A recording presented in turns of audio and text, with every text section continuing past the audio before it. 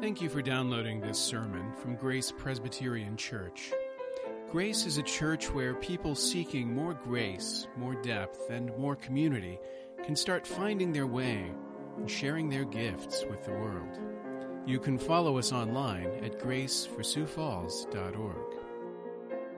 It helps to know where you're going. It helps to know where you're going.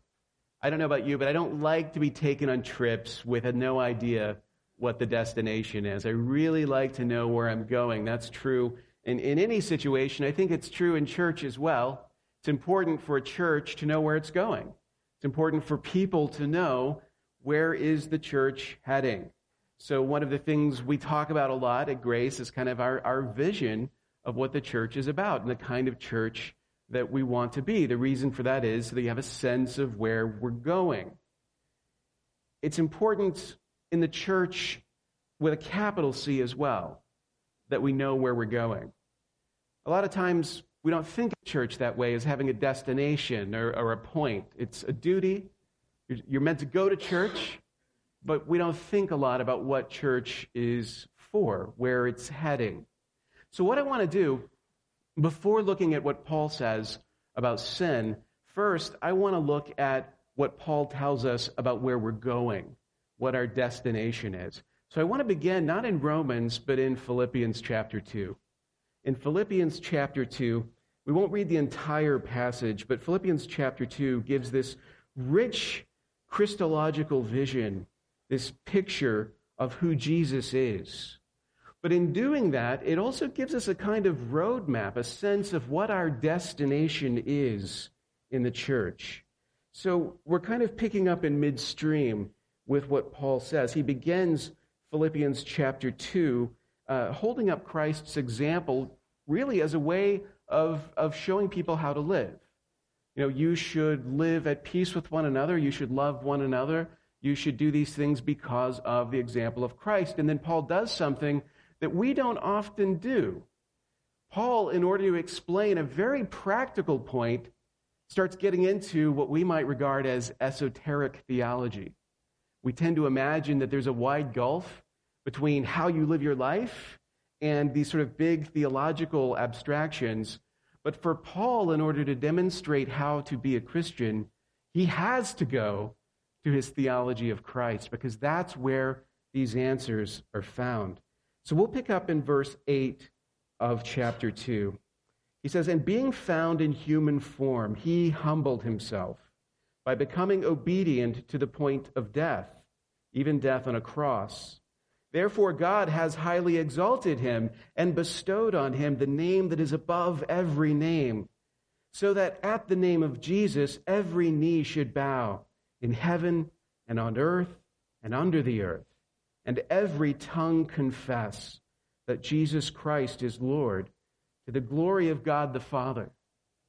Now in those words, which are Christology, it's the doctrine of Jesus, but in those words there is a roadmap and a destination. There's a trajectory.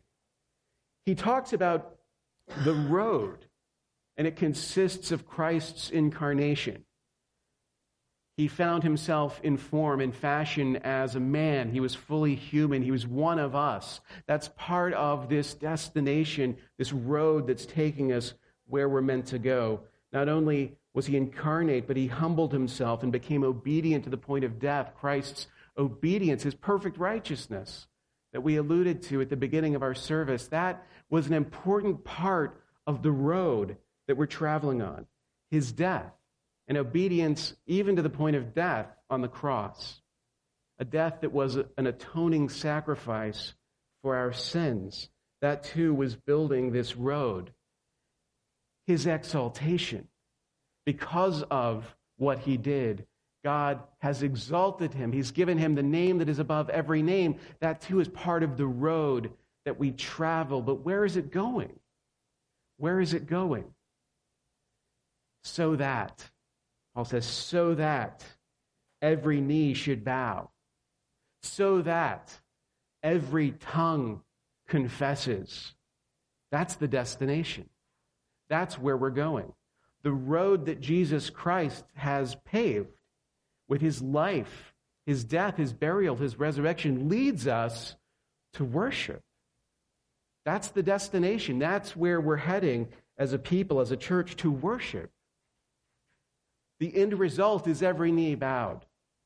The end result is every voice lifted up in praise to confess the greatness of Christ. That voice of praise, every tongue confessing, that's where all of this is leading. That voice, what you hear in that voice of praise, you hear reconciliation. But that is the song you sing when you've been reconciled to God. The alienation that sin brings into the relationship we have with God is removed, and we can sing. We can confess his name as a result.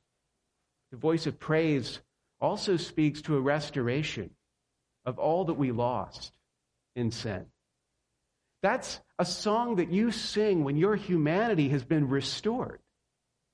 When what was taken from you by your sin has been handed back. And you've been healed, remade. The restoration of that humanity and also of life everlasting. The life for which we were made. When it's ours again, we sing. We lift up our voices in praise. Every tongue confesses. That's the destination. But in Romans 3, you find Paul says there's something standing in the way. This is not just a straight path that we can travel down and easily arrive at the place where we're meant to be. There's an obstacle in the path. There's something that prevents us from singing. Something stands in the way. So when you look at Romans 9, you look at our text, he says, "What then? Are we Jews any better off? No, not at all. For we have already charged that all, both Jews and Greeks, are under sin." All, both Jews and Greeks, are under sin. And he describes that statement not as a doctrine, not as a theological point, not as a concept you need to familiarize yourself with, but as a charge. A charge. The word translated charge here, it's forensic language. It is the kind of language you would use when you're thinking about a courtroom. And Paul has already spoken to us of the idea of judgment. Right? There's a judgment that is to come. There's a judgment in the future. And while we as sinners look forward to that judgment with trepidation, we discussed how it's important for us as Christians to see that what that judgment promises is actually justice. But when you go into the throne room of God, the courtroom of God, if you will, what is meted out there is justice. The judge of all the world does right. That's what's happening in the courtroom of God. And the charge that is laid is that all are under sin. All are under sin. To say that we're under sin, Jew and Gentile without distinction, all of us, all human beings, are under sin. He's saying we are under the reign of sin. Sin rules over us. We are under it. We are beneath its weight. Right? To be under sin means to be wholly corrupted by it. We're fully under the reign, the authority of sin. Now, Paul makes the charge, but as you do in court, you don't just make charges, you also give evidence. And so that's what Paul does. He gives evidence of the charge that he's just made. And the evidence he gives is interesting because he draws on a source, an authoritative source, in order to prove the case. He draws on Scripture. So what you see in your text, in your order of worship, what it looks like Paul is doing is quoting like one long passage of Scripture. And if you're accustomed to the way that these things are formatted in the New Testament, you would expect, okay, well, this is going to be a quote from the Old Testament, and that's true, but it's not exactly what it seems. If you pay close attention to your English punctuation, you'll see the quotation marks keep opening and closing, opening and closing. What you're looking at is not a quotation from the Old Testament. What you're looking at is an amalgamation of quotations from the Old Testament. Paul is proof texting. Paul is pouring on references from the Old Testament. He's sort of made a list of evidence, mainly out of the Psalms. And that's what you find him giving to us. As it is written, he says, as it is written, none is righteous, no, not one. No one understands, no one seeks for God. All have turned aside. Together they have become worthless. No one does good, not even one. He's quoting here, actually from two Psalms, Psalm 14 and Psalm 53, which open with the same words. These are the ones that famously begin, "The fool has said in his heart, there is no God." That's where this idea comes from. None is righteous, no, not one. Not some people are sinful and other people's are not, but no one is righteous. If righteousness is what saves, we've got a problem, because no one is righteous, no one understands, no one is seeking God out of the goodness of their heart. Instead, together we've all turned away.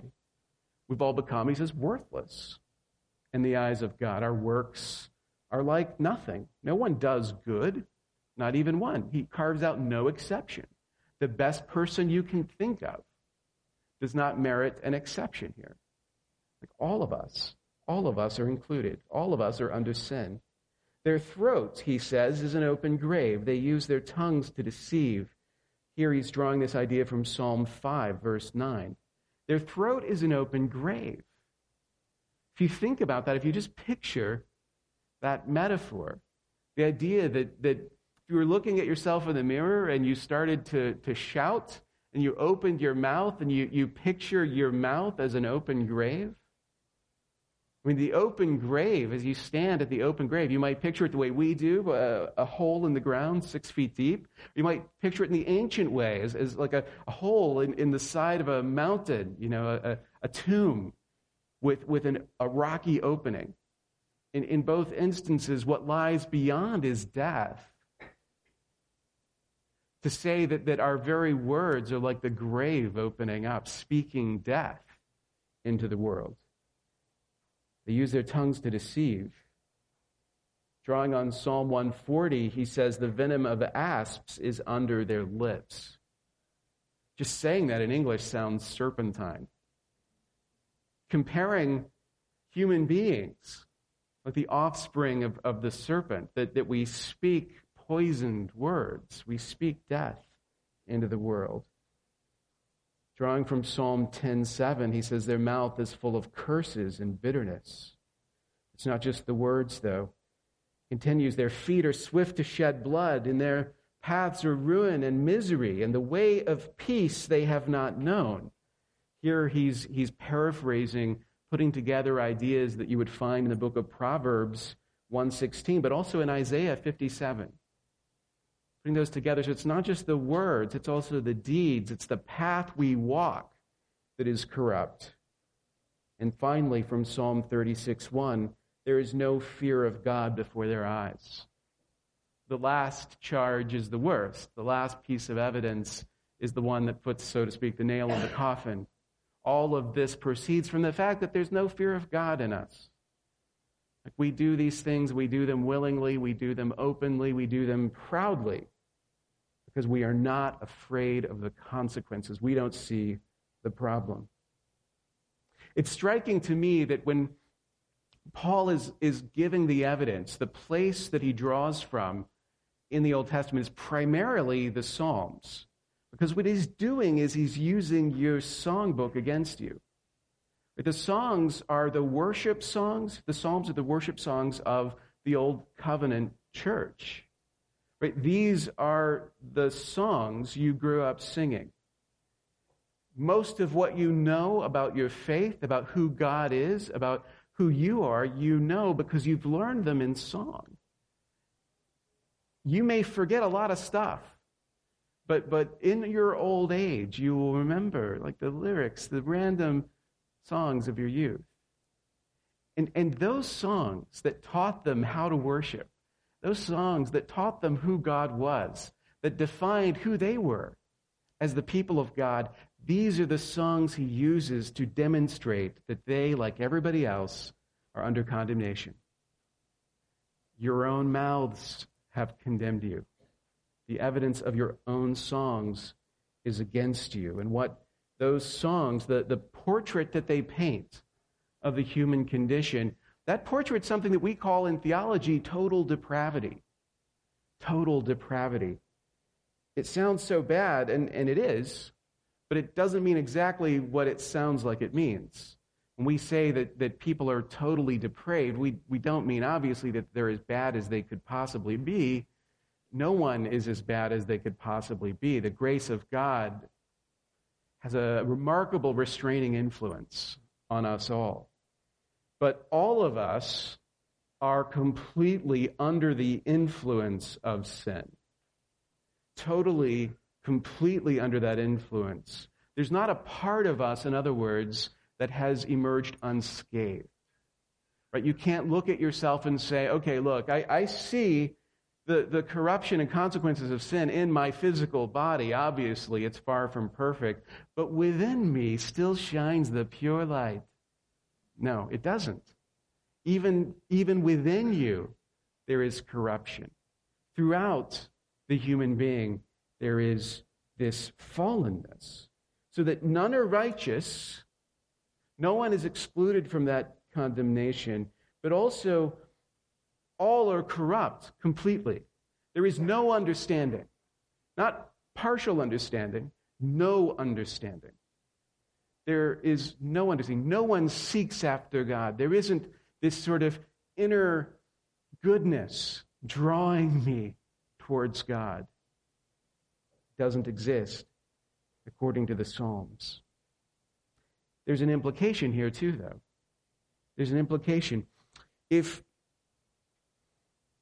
this is true, then salvation from sin cannot come from within the person. If it is true that we are completely corrupt, completely under the sway of sin, then salvation from sin must come from outside the person. The problem is we're still clinging to the thought that it could come from within, that it could be something we might do on our own entirely, perhaps, or maybe with a little help from God, we might still accomplish this work. And that's the obstacle. That's why Paul has to talk at length about sin and its consequences the way that he has, because we cling tenaciously to the hope that there might be some other way. Within us, there might be some way to find salvation from our sin. As I said already, the end of the gospel, the destination of the gospel is worship. Like to lift up our voices in praise, every tongue confessing that Christ is Lord, but something stands in the way. There's another voice you might think of. Another voice. We can't sing the praise we should because our mouths are too busy with something else. Let's call it the voice of self-justification. The voice of self-justification, which I acknowledge is an awkward term. As an English major, it pains me to say the voice of self-justification as if it's going to stick in your mind. But sometimes things that are awkwardly phrased because of their awkwardness do lodge in the mind, and I hope this will lodge in your mind. There is a voice of self-justification that comes naturally to us. When we open up the open graves of our mouths, what proceeds from them is this voice. Self-justification, I think, is an awkward but good term because there's two meanings here.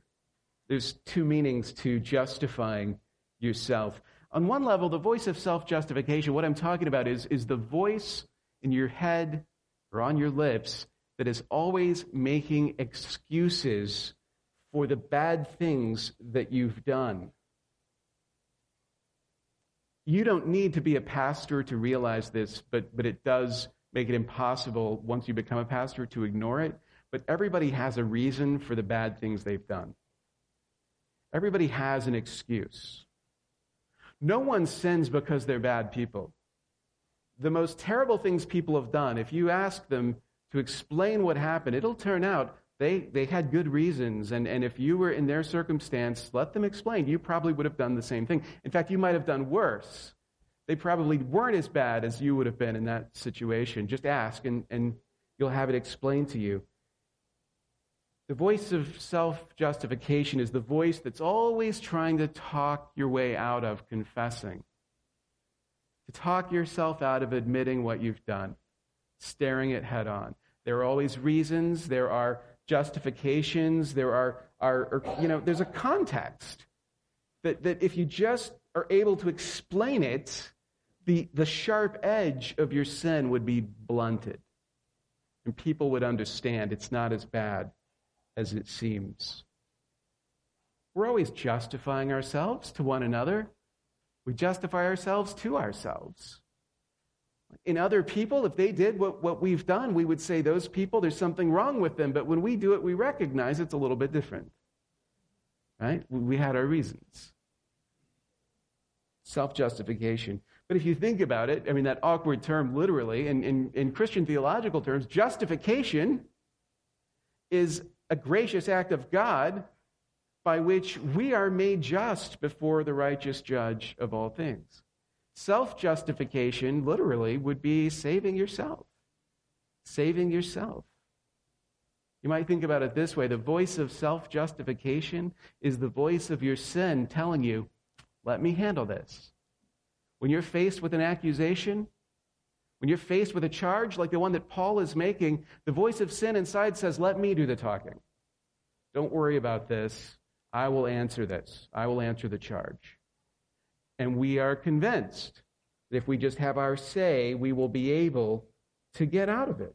We will be able to escape.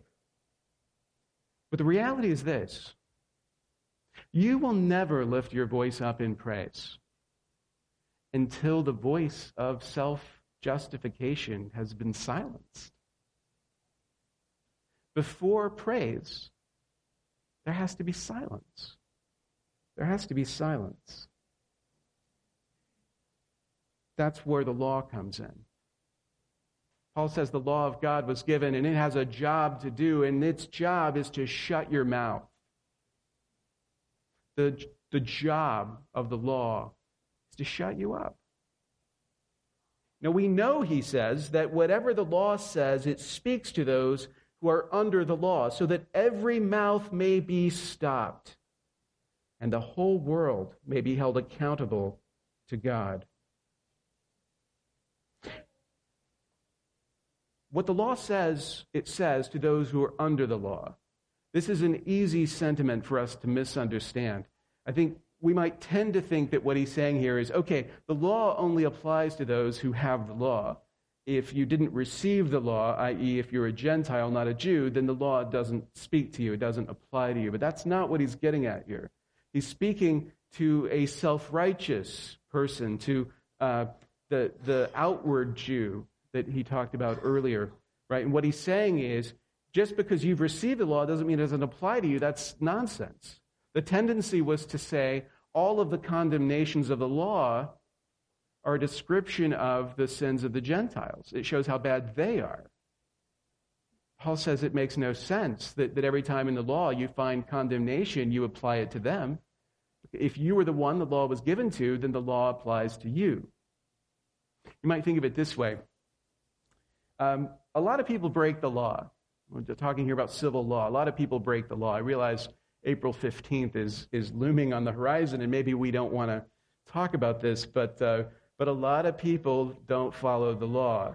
We recognize there's a lot of lawlessness. Everyone who breaks the law around this time of year has good reason to. Nobody's doing it because they're bad. They're just doing it because the system is broken. Because what else could they do? Right? It's just the way it is. Everybody's actually doing it. You'd be a chump not to be doing it, actually, if you think about it.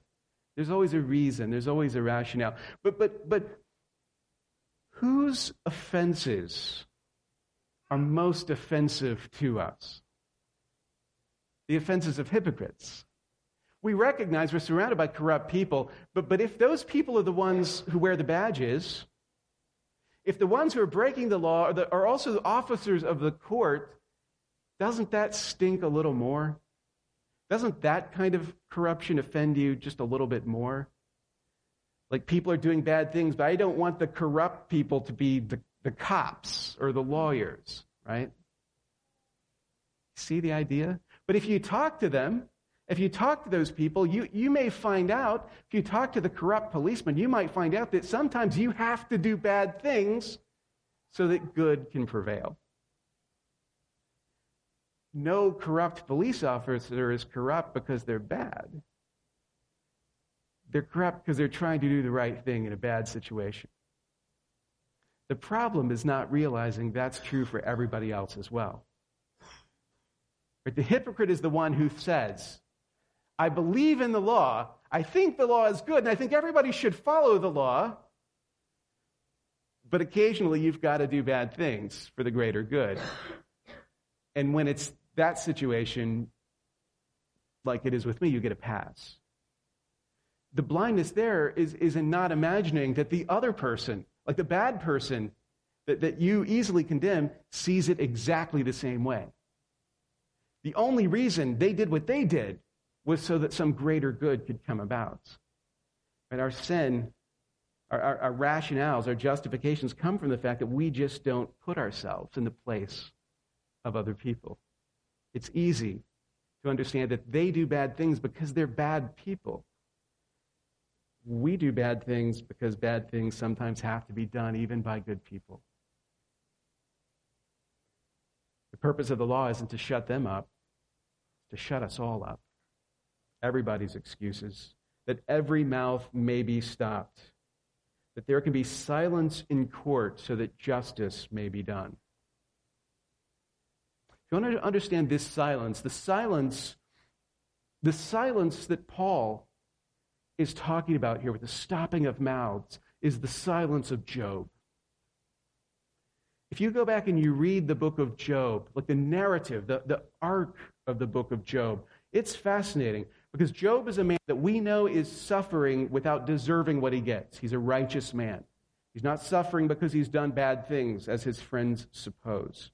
So from Job chapter 3 all the way through towards the end of the book, chapter 38, Job is essentially having a philosophical dialogue about why he doesn't deserve what's happening to him. And his friends are trying to convince him he does deserve what's happening to him. It's fascinating because you know that his friends are wrong and that Job is right. So when Job says things like, if only I could have my day in court, if only I could speak in the presence of God, I would be vindicated. You read those words and you're like, actually, he's right. He's right. I can sympathize because I too suffer unjustly. I too do not deserve the bad things that happen to me. And if only God knew.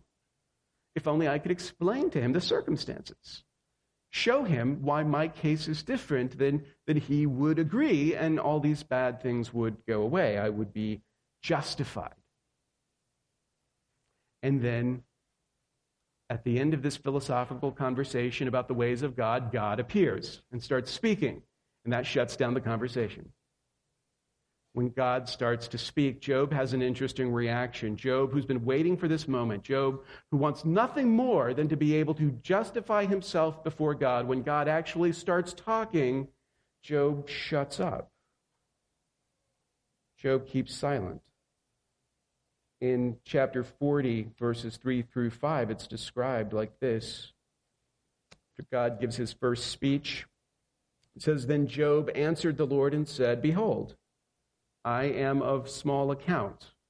What shall I answer you? I lay my hand on my mouth. I have spoken once, and I will not answer. Twice, but I will proceed no further. He lays his hand over his mouth. He won't speak. Because of the dramatic form of the way it's written, he has to tell you, I will speak no more. But he shuts up. His mouth is stopped. Paul says, you've heard the law, but have you really listened? Have you really listened? Because if you've heard the law and you're still talking, that suggests to me that you haven't really heard it. Because if you had heard the indictment of the law of God, your mouth would have been stopped. You would have recognized your condemnation, and like Job, you would have laid your hand over your mouth.